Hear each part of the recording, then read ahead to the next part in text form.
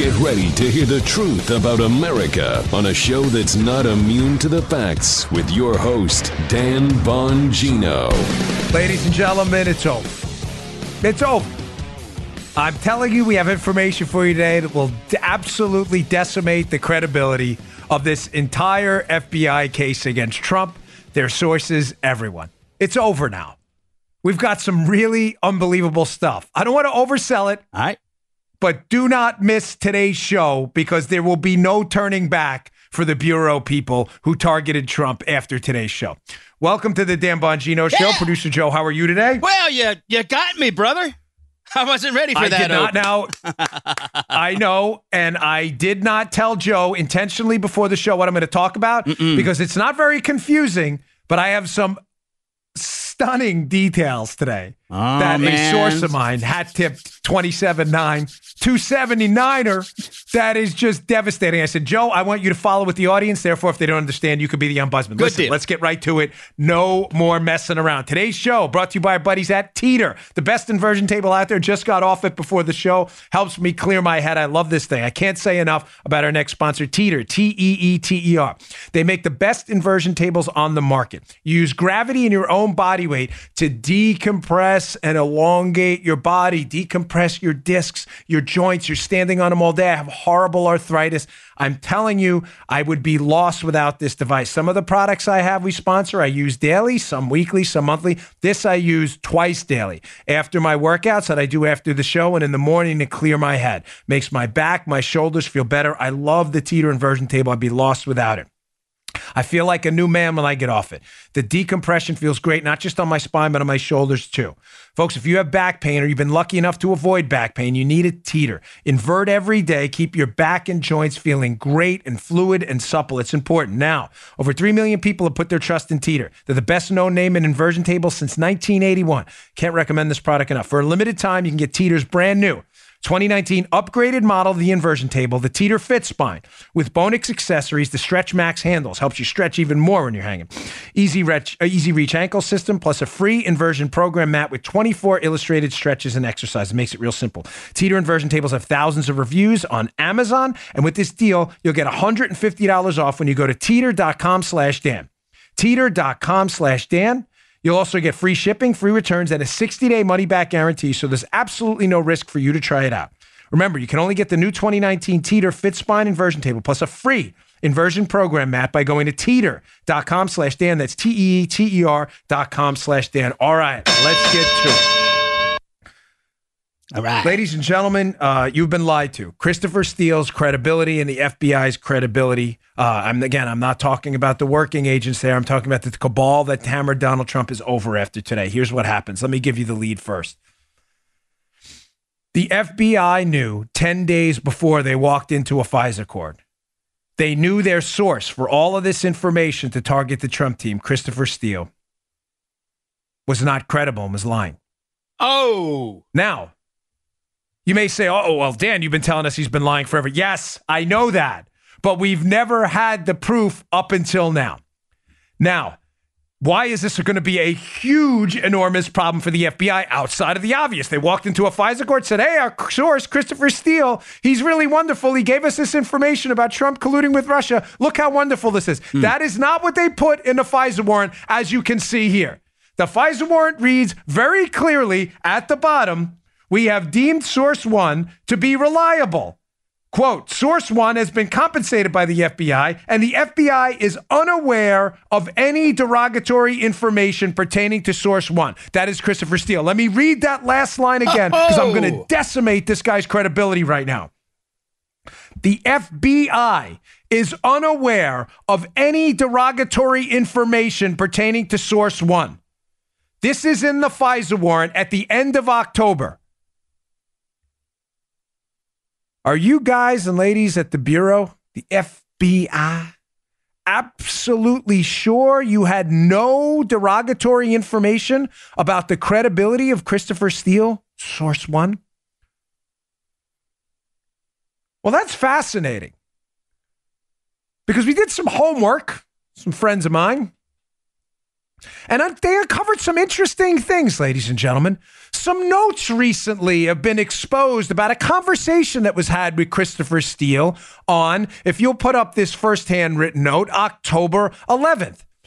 These are handwritten notes from a State Department representative, Kathleen Kavalek, who took these handwritten notes on, you'll see the date circled at the top there, October 11th of 2016. Ladies and gentlemen, 10 days before the FBI swears out the FISA based on information they get from Source One, Christopher Steele, they say there's no derogatory information about. So 10 days before, Kathleen Kavalek at the State Department meets with Christopher Steele, Source One. Remember, Joe, there's no derogatory information. Yes, Dan. These are her handwritten notes.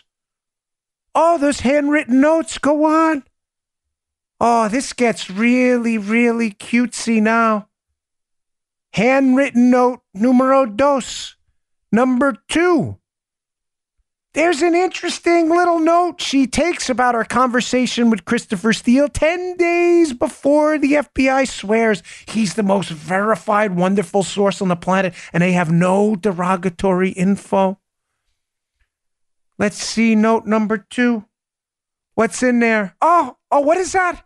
She's got a doctor's handwriting, but don't worry, I'll translate it for you. These are handwritten notes on October 11th, 10 days before the FISA. What does that say, Joe? Cohen Prague. Yeah. Cohen Prague. You can read that, right, Joe? Yeah. Cohen Prague. The handwriting's pretty awful, but it's pretty clear that Christopher Steele, who she's talking to, in the meeting, is talking about Michael Cohen going to Prague. Mm-hmm. Fascinating. On October 11th, Christopher Steele is telling a State Department person, Kathleen Kavalek, who's taken written notes we now have that, by the way, were hidden from the investigators in this case. So thank you, thank God, and I am not using the Lord's name in vain. Thank you for inspiring the whistleblower to give these handwritten notes, the type notes we've had a long time, the government has. Yeah. Thank you for giving them to congressional investigators. Why is this Cohen Prague note important? Because, ladies and gentlemen, in Steele's information he's transmitting to the FBI, where he's trying to establish a case that Trump colluded with the Russians, the central component of his case is that Trump's lawyer, Michael Cohen, arranged this entire thing and the payments for the emails and the Russian information on Hillary in Prague. Follow me here. All right. Joe, it is your job, your solemn duty to be the audience ombudsman today. The sole basis in the dossier for the Trump knowledge of this collusion scandal is that his lawyer paid for this information from the Russians in Prague. Ladies and gentlemen, what's the problem here? The FBI is swearing all this is true. Our source said it's true. Cohen went to Prague. He's never been to Prague. Now, you regular listeners, you're like, okay, so that's all old news. Right. Cohen's already said he's never been to Prague. Mueller's already said he's never been to Prague. What's new here? Oh, but that's not what Christopher Steele told the FBI just 8 days later. Oh, this is good. This is just making me salivate right now like I'm looking at a ribeye. Here is the dossier. Remember, the dossier is a series of memos Christopher Steele puts in writing and gives to the FBI. Put up this little dossier portion and pay special attention to the date. This is just gold. Oh, what's the date on this, Joe? October 19, 2016. Right. So October 19th. Joe, just to be clear, October 19th is after October 11, 2016, right? Yes, that's true, Dan. I'm not crazy. Right. Joe has confirmed it. Yep. October 19th is after October 11th. On October 11th, Christopher Steele walks into the State Department and tells Kathleen Kavalek something about Cohen in Prague, which appears in the dossier as Cohen going to Prague to set up this whole thing. Cohen has never been to Prague. But what's the problem? 8 days later, in a memo known as the dossier to the FBI, note the highlights on my dossier thing here. The Kremlin insider, this is from the dossier, from Steele. He's talking about his source, a Russian, colluding with him to attack Trump. The Kremlin insider was unsure of the identities of the officials with whom Cohen met secretly in August with, or, Joe, the exact dates or location of the meeting. Oh, woo. Paula, please come back to me full screen here. Yes. Yes. Oh, when I read this, thank you. Thank you, CV. You know who I'm talking about. My gosh, are you good? How is that, Joe? How is Cohen unsure? How is Christopher Steele, who they possess no derogatory information about, telling the FBI 8 days after he told the State Department about Cohen's meeting in Prague? Yes. How is it that 8 days later, in his memo to the FBI that they're using in their FISA document, he's saying, oh, I don't know. My source is unsure where the meeting was. You weren't unsure 8 days ago. Now, you may be saying, well, Dan, how do we know the FBI had the information from Kavalek? Oh, we know. She transmitted her typed notes, not the handwritten notes. This is an important distinction, to the FBI. Those typed notes the FBI has had since, Joe, October of 2016. Oh. Now, you entrepreneurial investigative reporter types may already be putting together where I'm going with this. Mm-hmm. Why would the differences between these recently revealed handwritten notes and the typed notes, the FBI, in other words, the FBI has known in typed notes from Kavalek that Steele is lying. He had to be lying. He's telling the State Department on October 11th, oh, Cohen was in Prague. And then 8 days later, he's writing a memo to the FBI. Yeah, my Russian insider's unsure where the meeting was. You just said it was in Prague. Now, fascinating. The FBI has had those typed notes of the handwritten notes since October of last year. And as John Solomon reported in his piece in The Hill, John has done great work. Christopher Wray, the director of the FBI, who has sold us out completely with this, I'm not sure I used the word spying last week. Chump. John Solomon reported last week in The Hill that in an by the way, the typed written notes from Kavalek were not classified in October of 2016 when they got them. That the FBI, just a few weeks ago, is redacting all of the information they had in the notes. Oh, isn't that fantastic? From John Solomon's piece. Everything else in the memo, we're talking about her typewritten notes transmitted to the FBI, was redacted when? Was classified by the FBI on 4/25/2019. They will declassify it in 2041, 25 years after the 2016 election. Oh, this is just, if the first part I told you was gold, this is platinum. Not only do we have knowledge now, number one, headline, the FBI in October of 2016, before they swore their source was credible, knew their source wasn't credible. He's telling the State Department one thing, Cohen's in Prague. She takes a note, transmits it to the FBI. He then writes a memo just days later telling the FBI he doesn't know. You're swearing the information's true. He is lying. He is making this up. Cohen was never in Prague. You never thought to question why there's this discrepancy? Now, ladies and gentlemen, you may say, oh, what are all these redactions about? So the typed notes here, the typed notes from that meeting the FBI's had since last year, they were not classified. Now, all of a sudden, last month, Christopher Wray classifies them. Why? because they swore this was true, despite having a series of transmitted notes saying this guy was full of stuff. How about that? I told you these people were going to go down, the three-letter people. They're swearing he's telling the truth. Now, I know I'm going a little out of order, so forgive me to Paula and Joe, but there's a second piece here of the dossier. There's another dossier screenshot I have. It's number 136. I went a little out of order. Where he mysteriously produces the next day, look at the date on the bottom. This is Steele. This is the dossier. He mysteriously produces on October 20th, 9 days after his October 11th reveal about Cohen and Prague to the State Department. All of a sudden, the next day, remember, October 19th, he doesn't know, his Kremlin insider doesn't know where the meeting happened, although we already told the State Department where the meeting happened. The next day, mysteriously, Joe, he comes up with it. Read the dossier. Look what it says. Mm-hmm. I'll read it for you at the end.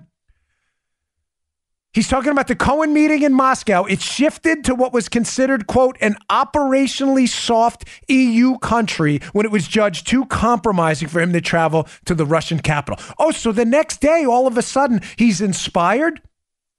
And Steele figures out that was an operationally soft European country, referring, of course, to Prague.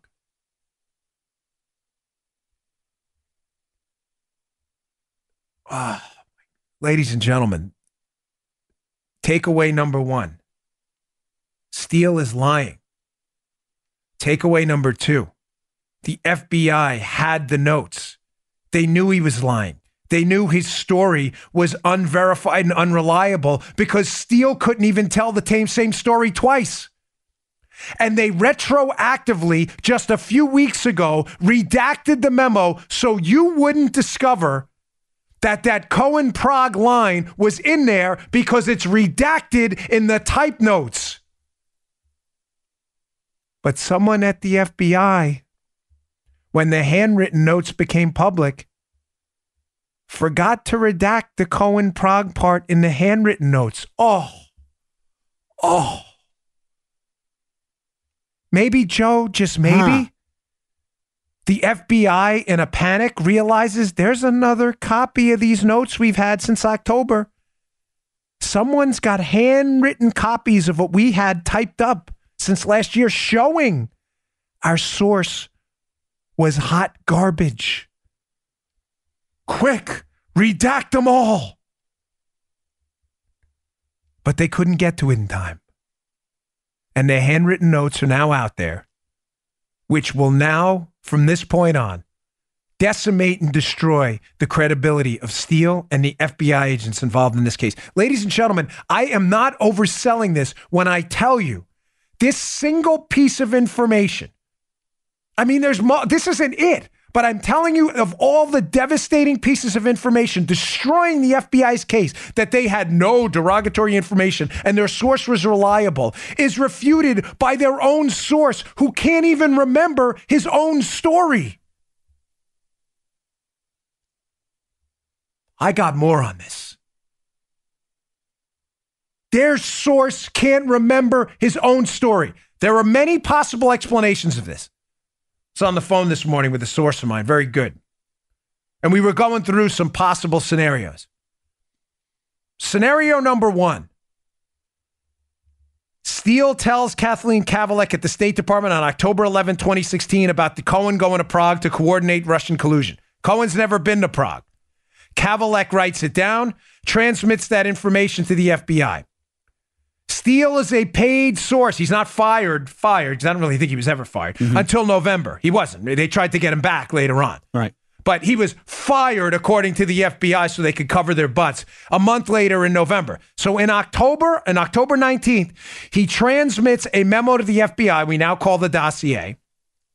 And in that memo, Joe, it says, hey, Cohen traveled to go coordinate this thing, but I don't know where, and my source is, quote, unsure.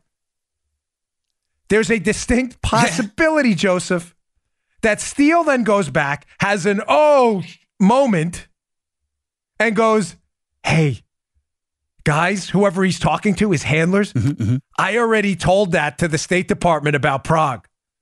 Let's rush a memo out the next day saying, oh, no, new information. It was an operationally soft EU country. You see where I'm going with this? Yeah. He forgets his own story. Yeah. He's trying to slowly leak this to the FBI because he's being paid. He's being paid for it. He doesn't want to give up all the cookies at one time. Hey, what if 5,000 for this, 10,000 for that? But he forgets he already told the State Department it's not paying him the whole thing. Who gave it to the FBI? So he rushes out a memo the next day saying, I remember now, it's an operationally soft EU country. You don't even remember your own story. He forgot his own story. That's avenue number one. Avenue number two is even more disturbing. Remember the movie script theory we've been talking about the entire time? Yes, I do. Glenn Simpson, who is paying Christopher Steele. Steele is source one. Steele is working for Glenn Simpson and a company called Fusion GPS, hired by the Clinton team to go generate negative information on Trump, which later turns out to be false.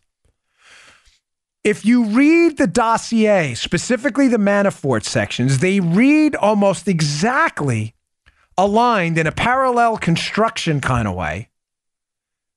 They read like a 2007 Wall Street Journal article by Glenn Simpson about Manafort and his role in Russian influence in U.S. politics. Where am I going with this? Ladies and gentlemen, there's a distinct possibility Steele is feeding information to the State Department verbally in that meeting with Kavalek, and the FBI verbally meeting with, we know he's meeting with Bruce Orr from the DOJ. We know Bruce Orr has a handler, Joe Pianka from the FBI. There's a distinct possibility that the verbal information is coming from Steele, like we have in the Kavalek memo, Joe. Mm-hmm. But the dossiers with Steele's name on them were not written by Christopher Steele. What if they were written by Simpson? Oh, dude. Now, you may say, why is that a problem? Because, again, as we see in the FISA, the FBI is swearing in court that this information didn't come from Simpson, Joe. Right. Came from Steele. Came from Steele, who was a verified source with no derogatory information. It had to come from Steele because the FBI had worked with him before on the soccer corruption case. If it came from Simpson, it would be totally unreliable and it'd have to go through a source vetting procedure. They didn't have to do that with Steele because he'd already been an FBI source. Okay, we're good. So Simpson writes the dossier or portions of it, maybe Nellie Orr, submits it to the Clinton team and others. That information somehow makes it back to the FBI. But it's not from Steele. Steele is telling a completely different story about Cohen and Prague just 8 days earlier. It's not his memo. That's possibility number two. Either Steele's so unreliable, he forgets the details of his own story, and he forgets, Joe. This is why this is such a tier 1 level nuke on the battlefield of this case. Steele forgets the most critical piece of information of all, that Trump was colluding with the Russians because his lawyer traveled to Prague to pay for this information about Hillary? He forgets that detail? Does that make any sense to you? No. So either he's the worst witness in human history who forgets the one key detail of the entire case that matters, or he didn't write the dossier which has his name on it, which the FBI uses to get their warrant because Andy McCabe, the deputy director of the FBI, has already told us the case would not have existed without said dossier. So either the FBI is using a totally unreliable, ignorant idiot of a source who forgets key details of his own case, or they're saying they're using that source and they're not. They're using Glenn Simpson. Oh my gosh, is this devastating stuff? I'll say. Fellas, ladies, it's over. It's over. It is now over. It's over. You got suckered. You got suckered. That Christopher Wray went and retroactively classified a memo they've had from Kavalek in typewritten form since October of last year, which was not classified, because they're trying to hide this Cohen-Prague detail. It is clear as day. Now. Wait. I am not done. I'm not done. There is another juicy tidbit that I am almost positive is being hidden underneath the redactions in both the written ones that they rushed to classify now, but they forgot the Cohen-Prague thing, and the type ones they've had since October. Keep in mind, they're notes of the same meeting. Mm-hmm. But some heavenly inspired whistleblower gave us these written notes, which are gold. I'm going to get to that in a second. I got to take a quick break here for Freedom Project Academy, baby. but don't go anywhere. You like that, Armacost? Yeah, man. Killer show, brother. All right, folks. Freedom Project Academy. Hey, right now there are 50 million kids attending America's public schools. The left isn't even trying to hide their indoctrination efforts anymore. Have you had enough of this? Freedom Project Academy is the answer to you. The left is into ideological training. They're not into education training in our schools anymore. Real-world skills like reading, writing, and arithmetic, they're gone. They've been replaced with social justice, gender confusion, and test-driven instruction in the classroom. Our schools are wasting your kids' time. Even worse, they're harming your kids in some way. A lot of them, not all, but a lot of them. Freedom Project Academy is the answer here. Thankfully, you have a choice, and this is why Freedom Project Academy was created. Freedom Project Academy, this is important. This is an accredited classical online school built on Judeo-Christian values for students in kindergarten all the way through high school.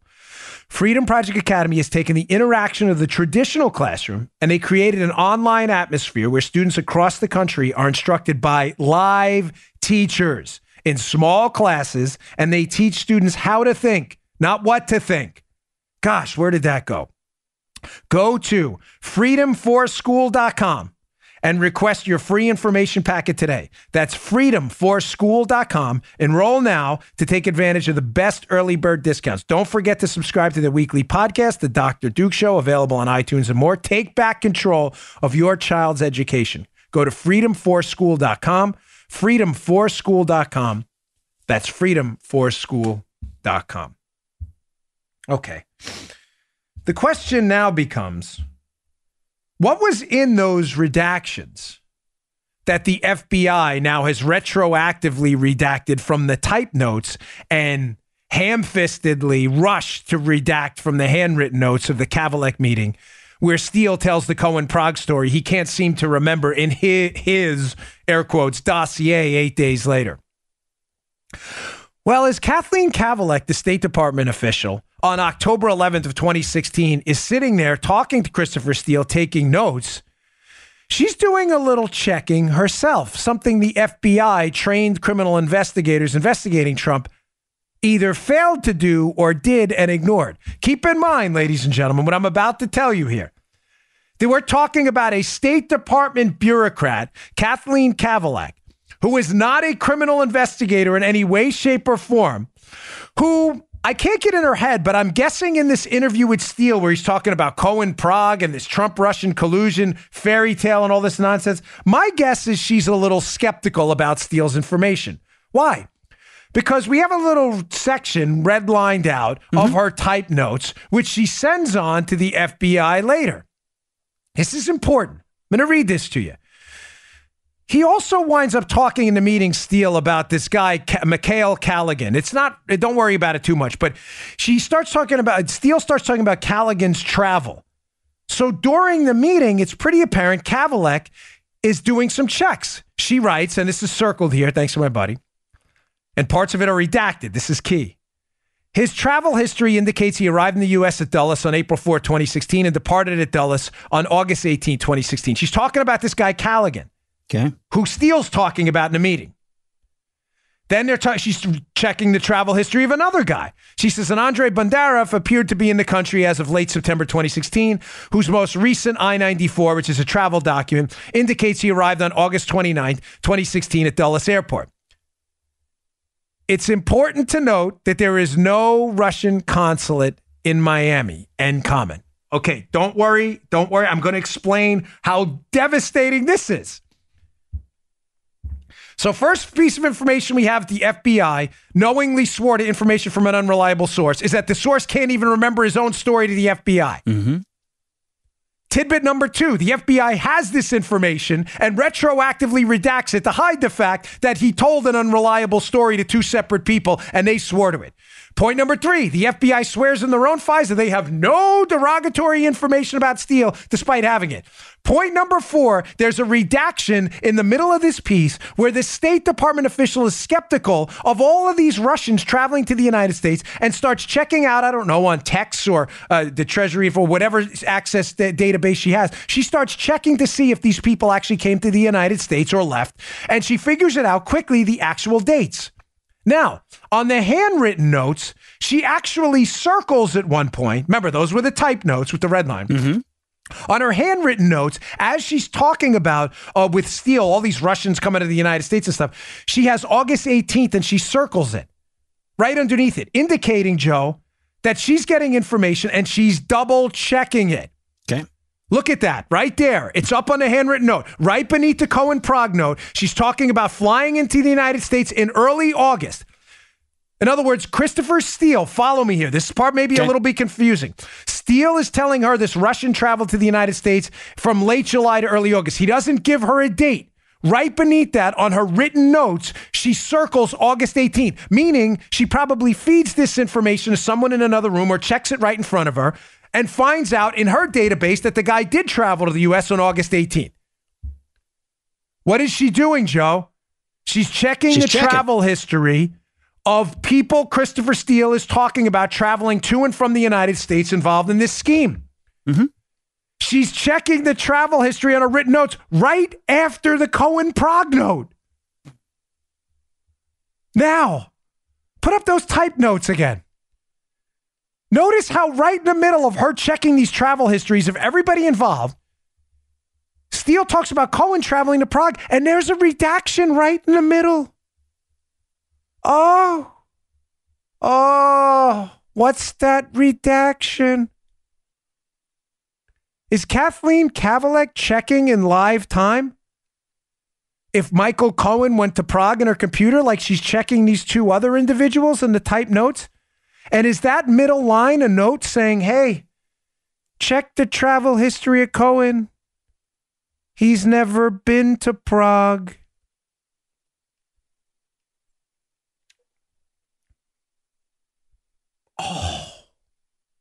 Oh, Mr. Trump, please, for all that is good, unredact this.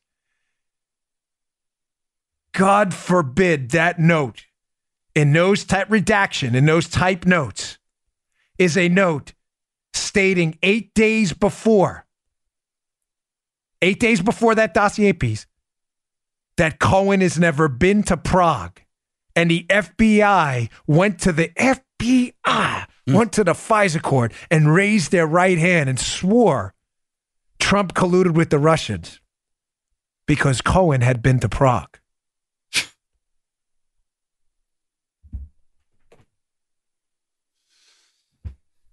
This is not dead air. I want you all to stew. Let's do a 5 count.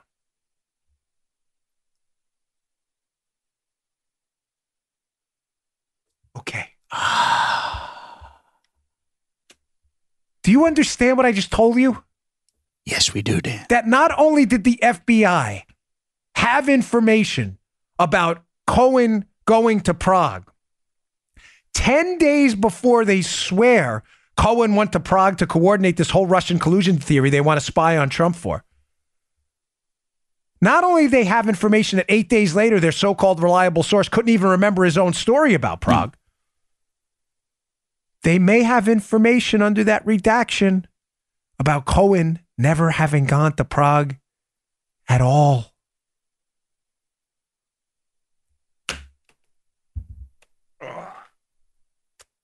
Oh, gosh, you're missing the...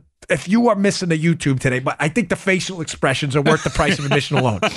Listen, this will always be an audio podcast first. But my gosh, if there was ever a time to watch our YouTube and share it, this is it. Yeah, man. Joe, I know you're enjoying the facial expressions. Oh, but yeah. These are, my poor wife outside.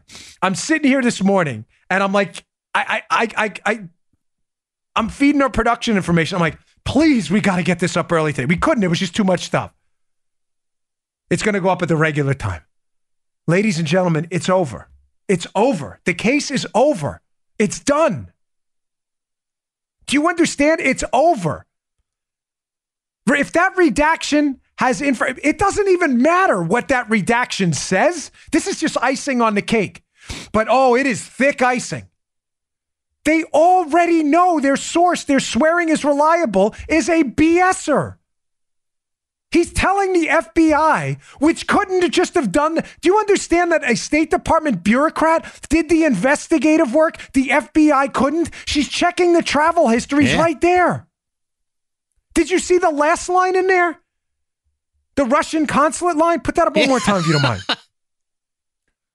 The State Department bureaucrat, Kavalek, hears from Christopher Steele that the Russian side of this collusion thing with Trump is being run out of the Russian consulate in Miami.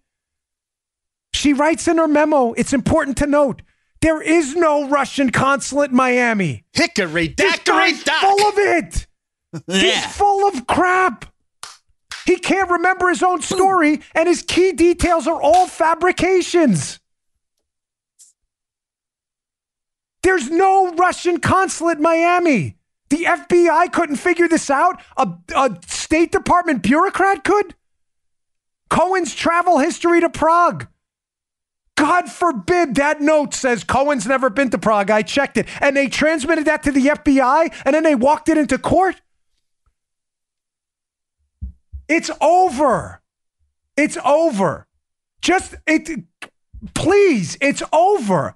Just come out and say it. It's over. Just come clean and get the story out there so we can get back to the Bill of Rights, the Republic, and have the Constitution mean something besides treating it like a tissue when you've got a head cold. It's over. Your source was crap. He lied. He made stuff up. He forgot key details or misremembered key details. You didn't do basic investigative work. You didn't verify easy to verify things like a basic travel history check on Michael Cohen when the bureaucrat most likely did it.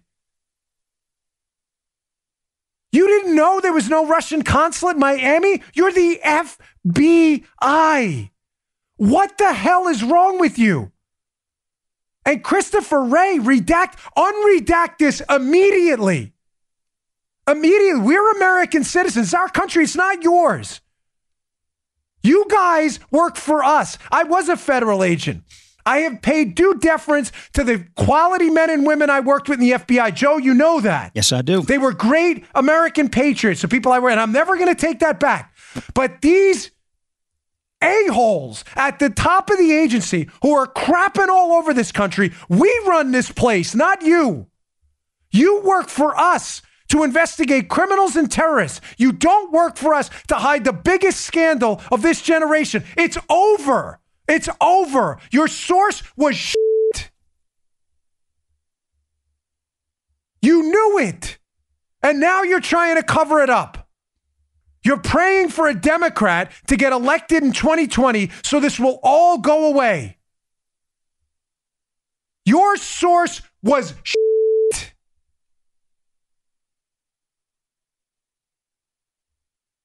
Your whole case was your source. Your deputy director admitted to it. You knew it. You failed to do basic homework.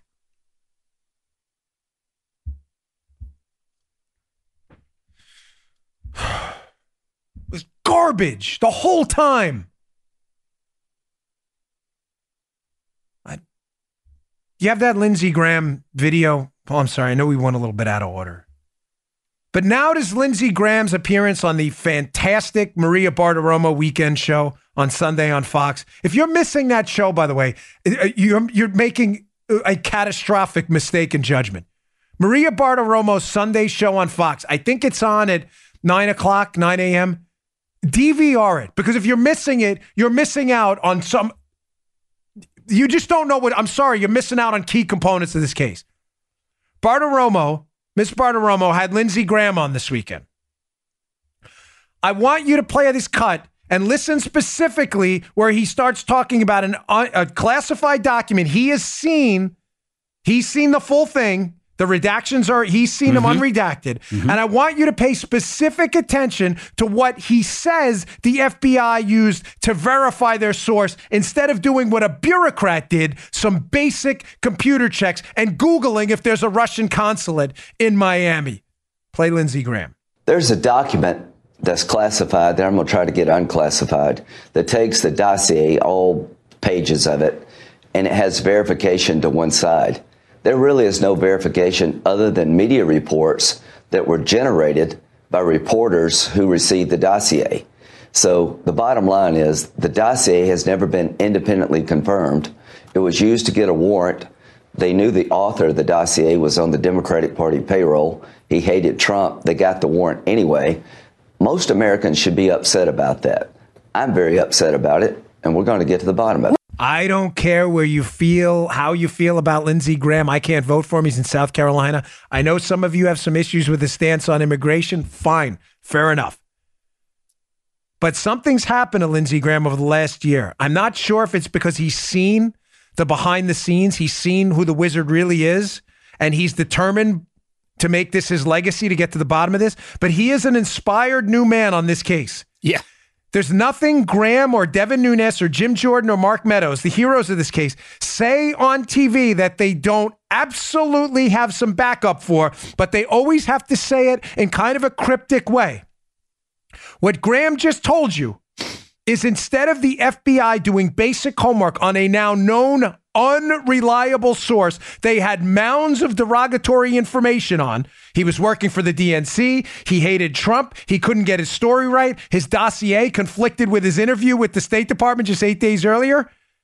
Not only did they know that, but instead of then going the extra mile and trying to verify the information, Joe, to clear up the miscommunication, Graham has seen the unredacted document where they incredibly attempt to verify Christopher Steele and his information and his dossier, not always the same thing, by using media reports that media people got from who?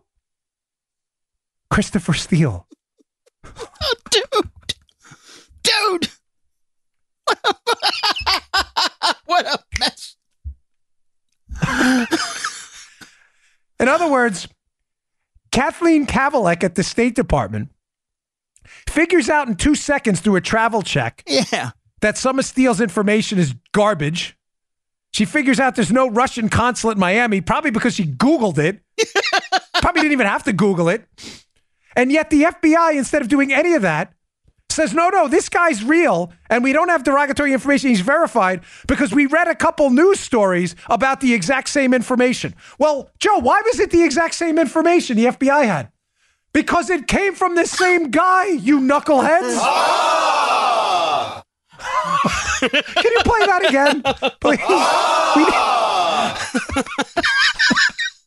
It's true, Dano. Guys, take the L. Take the loss. It's over. It's over. It's over. Over. I know what you're covering up. You are covering up using, and not only a horrible source, a completely discredited source you knew was discredited. In order to make it appear he was credible, you use media stories your same crap source gave to the media.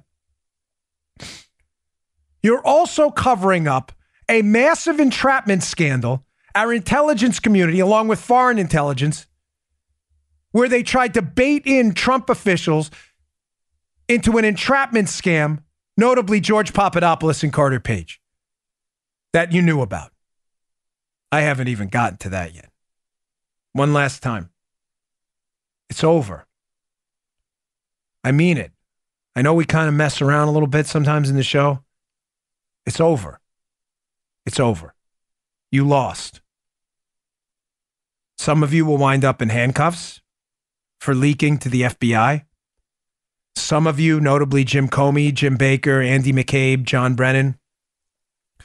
Some of you will suffer a worse fate. Your fate will be that when the clear eyes of history look back on this moment, you will have been on the wrong side of liberty, freedom, and the Bill of Rights.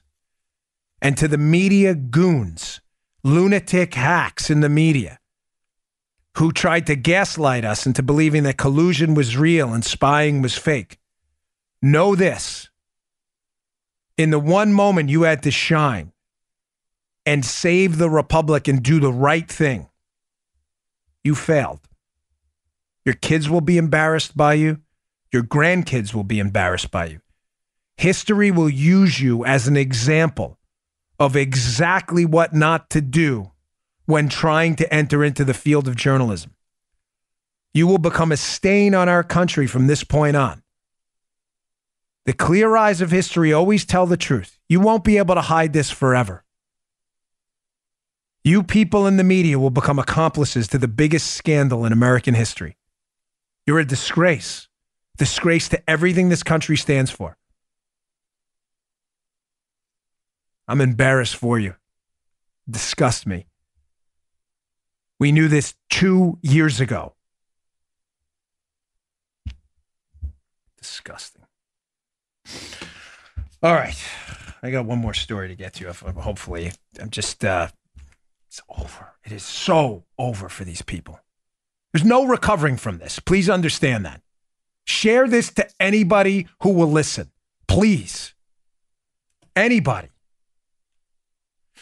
All right, folks. Today's show finally brought to you by our buddies at FilterBuy.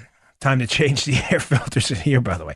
All right, according to the CDC, about 7 million people are getting hit with the flu this year. Many think getting sick has to do with the cold. That's not true. You get sick because you spend more time indoors. There's higher concentrations with really nasty air of cold viruses running around, flu viruses. If you want to improve your chances this cold and flu season, start by improving the quality of your internal air inside your house with FilterBuy. They're America's leading provider of HVAC filters for homes and small businesses. This is one of those things that's so easy to kick the can down the road. Ladies and gentlemen, you have to replace your filters. Why not replace them with a company that likes being here, likes talking to you, and they love America? They produce their air filters right here in the great old USA. They have over 600 different air filter sizes. You have an HVAC system in your house? You do. I know you do. They have your size. They can even customize options. They ship free within 24 hours. They manufacture all their filters right here in the USA. They love this country. This is a great company. Save time, save money. Give yourself an edge this cold and flu season. Go to filterbuy.com. That's filterbuy.com. Filterbuy.com. Let's take care of the companies that take care of us and love this country. Filterbuy.com. We all need air filters. I appreciate you all supporting my sponsors. They mean the world to me. They keep the show free for you. It's not free for us, I assure you. Filterbuy.com. Tell them Dan Bongino sent you. I really appreciate that. Okay. Last story that, let me just set this up a little bit too, because this just goes to show. So number one, where we just wrapped up, what is the FBI hiding? Now, I mean, it's over now. I just told you what they're hiding. So you now know what so they're not hiding it anymore. We might as well just come clean. But they're hiding the fact that they knew their entire case was based on Steele. They told the FISA court he was reliable. It's absolutely clear as day. They knew the guy was unreliable and was lying to them. They then failed to do basic investigative techniques, which a bureaucrat at the State Department figured out. So that's number one. We based our entire case on a lie. We're supposed to be the greatest law enforcement agency in the history of humankind. And we face planted. But scandal number two is enormous too. Scandal number two is Spygate, where the FBI spied and the intelligence agency on the Trump team, or took information from spies. There's no doubt about that. That's not in dispute. Only amongst the imbecile class is that in dispute. Okay? Right.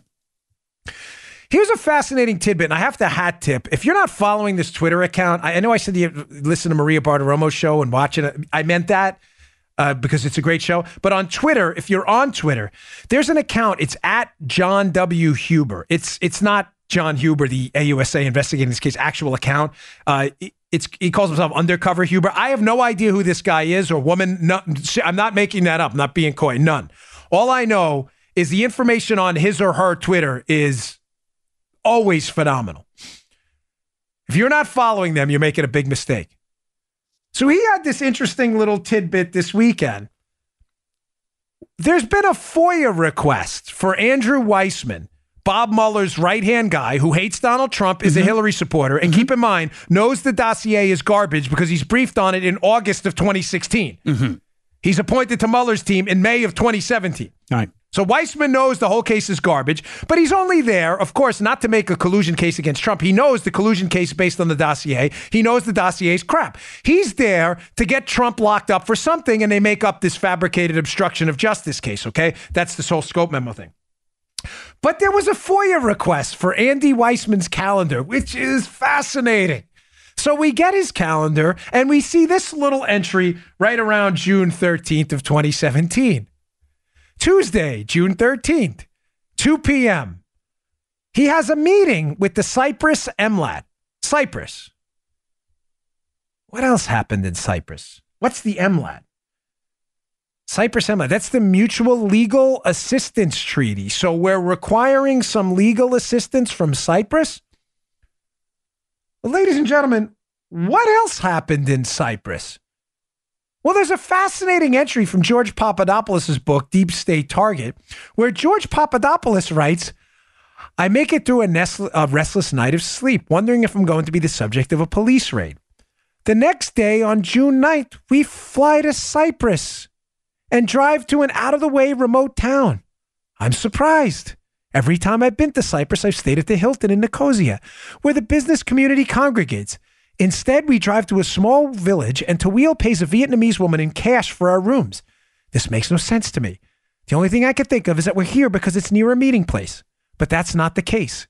Maybe it's easier to plant bugs in some out-of-the-way apartment than in a hotel room. What the heck is Andy Weissman talking to people from Cyprus about legal assistance they may need? George Papadopoulos, ladies and gentlemen, a Trump team foreign policy advisor, who was targeted by the intelligence community, an entrapment scheme many of you are familiar with. They send a guy in, Mifsud, who's connected to Western intelligence. He's not Russian, like the Mueller report disingenuously tries to claim his Russian contacts. His contacts were minimal compared to his contacts with the Western intelligence community. They set up Papadopoulos, and they send Mifsud in to tell him about this alleged Russian dirt, with Mifsud says he doesn't say. They want to pull that information out of Papadopoulos later, the intelligence community. They want Papadopoulos to talk about it. They do that via the Downer meeting. Now, something interesting happens later on. Before Papadopoulos is arrested at Dulles Airport, he has this meeting he was talking about in his book with this guy, Charles Tawil. Well, this guy, Tawil, gives him $10,000 in cash for a business transaction. Now, ladies and gentlemen, he gives him the money in Israel, and the next day he asks him to fly to Cyprus, who Andy Weissman conveniently... Do you have the photo of that tweet, by the way, from Huber? Did I send it to you? Because the Huber tweet is so good. If I didn't have it, I'll put it up after the show. But the tweet from the Undercover Huber account is so good because it lays out the timeline, and it's just, it's so clear what's going on. Right around June 8th and 9th, Papadopoulos meets with this guy Tawil, who gives him $10,000 in cash for a suspicious business transaction. The next day, June 9th, Tawil asks him to fly to Cyprus. June 13th, just days after that, Weissman's having a meeting with Cyprus about some mutual legal assistance they needed. Now, to be fair, and hat tip to Undercover Huber and another account at Technofog who pulled this up, here's a piece from Talking Points memo. Again, because I like to get both sides. I'm not, unlike journalists, I actually do facts here. Weissman was investigating Manafort for some money being allegedly hidden in Cyprus as well. You can see it in this Talking Point memo piece here, which we have up, where he says, according to Monday's filing, investigators first sought the documents from Cyprus in early June of 2017. So there's a distinct possibility here that Weissman's meeting with Cyprus is exclusively about Manafort. But ladies and gentlemen, let me ask you a simple question as an investigator. George Papadopoulos is being set up. He's a Trump team member. The conspirators who are setting Papadopoulos up want to appear as a middleman in a Russian transaction for information with the Trump team. He's not dealing with Russians. He's dealing with friendlies who are setting him up. The setup doesn't work. They need Papadopoulos to shut up and they need to arrest him on something. So what better way to do it than to give him $10,000? Who pays in cash? Who pays $10,000 to get nobody? I have a business. Don't ever ask me to pay you in cash. That's not how we do business. You don't pay in cash. Nobody pays in cash unless you're traveling back to the United States in the following days. Maybe you need some communication about the cash payments on tape in Cyprus, who Weissman's clearly dealing with at this point. And now it makes perfect sense why the FBI rushes to Dulles instead of Chicago to get Papadopoulos. I know, you're a little confused. I get it. The FBI, somebody's setting Papadopoulos up. Yeah. There is some relationship with the people targeting Trump and the Cyprus government. Do you actually believe that a Trump foreign policy person under investigation by the FBI, Bob Mueller, they arrest Papadopoulos later, he's under investigation, traveled to Cyprus by chance to meet a guy who just gave him $10,000 in cash, which conveniently is the exact amount you need to declare when coming back to the United States to not commit a crime? You have to declare assets over $10,000. Ladies and gentlemen, when Papadopoulos travels back from that trip, he's going back to Chicago, where he lives. Why not just interview him in Chicago?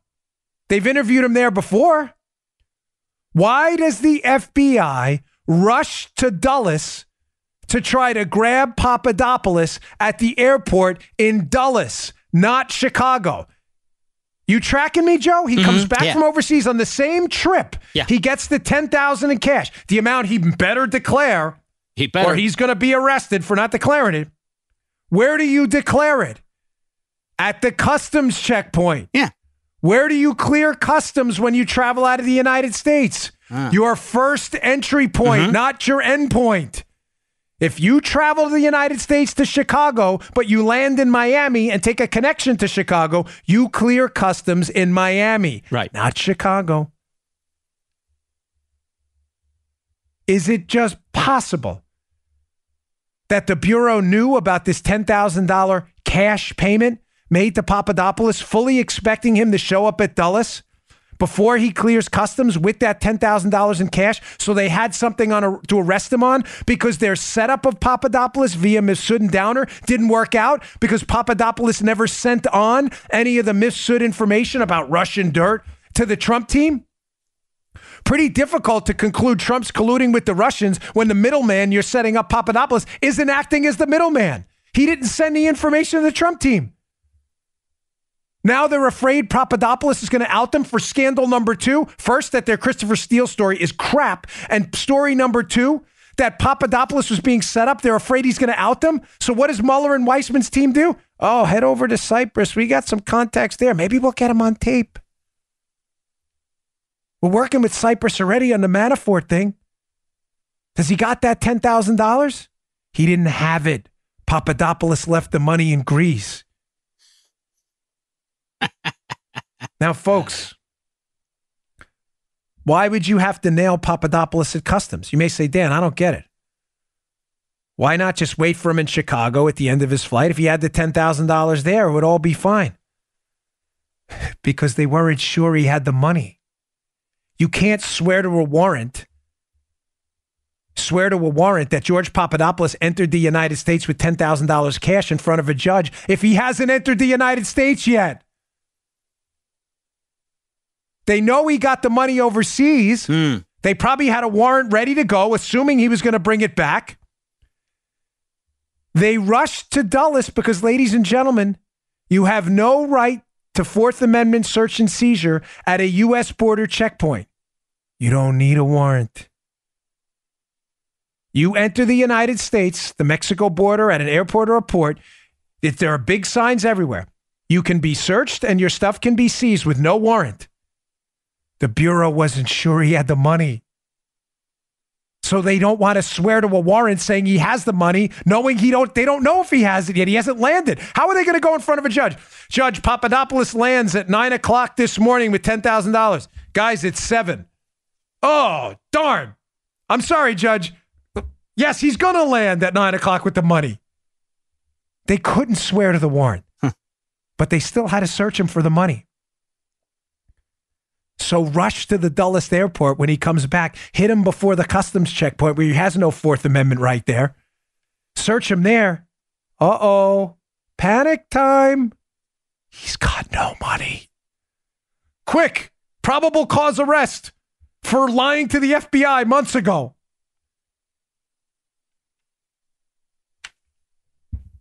It's over, fellas. It's over. It's time to come clean. Man. Thank you all sincerely for your attention today. I mean it. And I'm humbly and requestfully begging you on bended knee to share this with anyone who will listen. It is over. You just heard the Dan Bongino Show. You can also get Dan's podcasts on iTunes or SoundCloud and follow Dan on Twitter 24/7 at DBongino.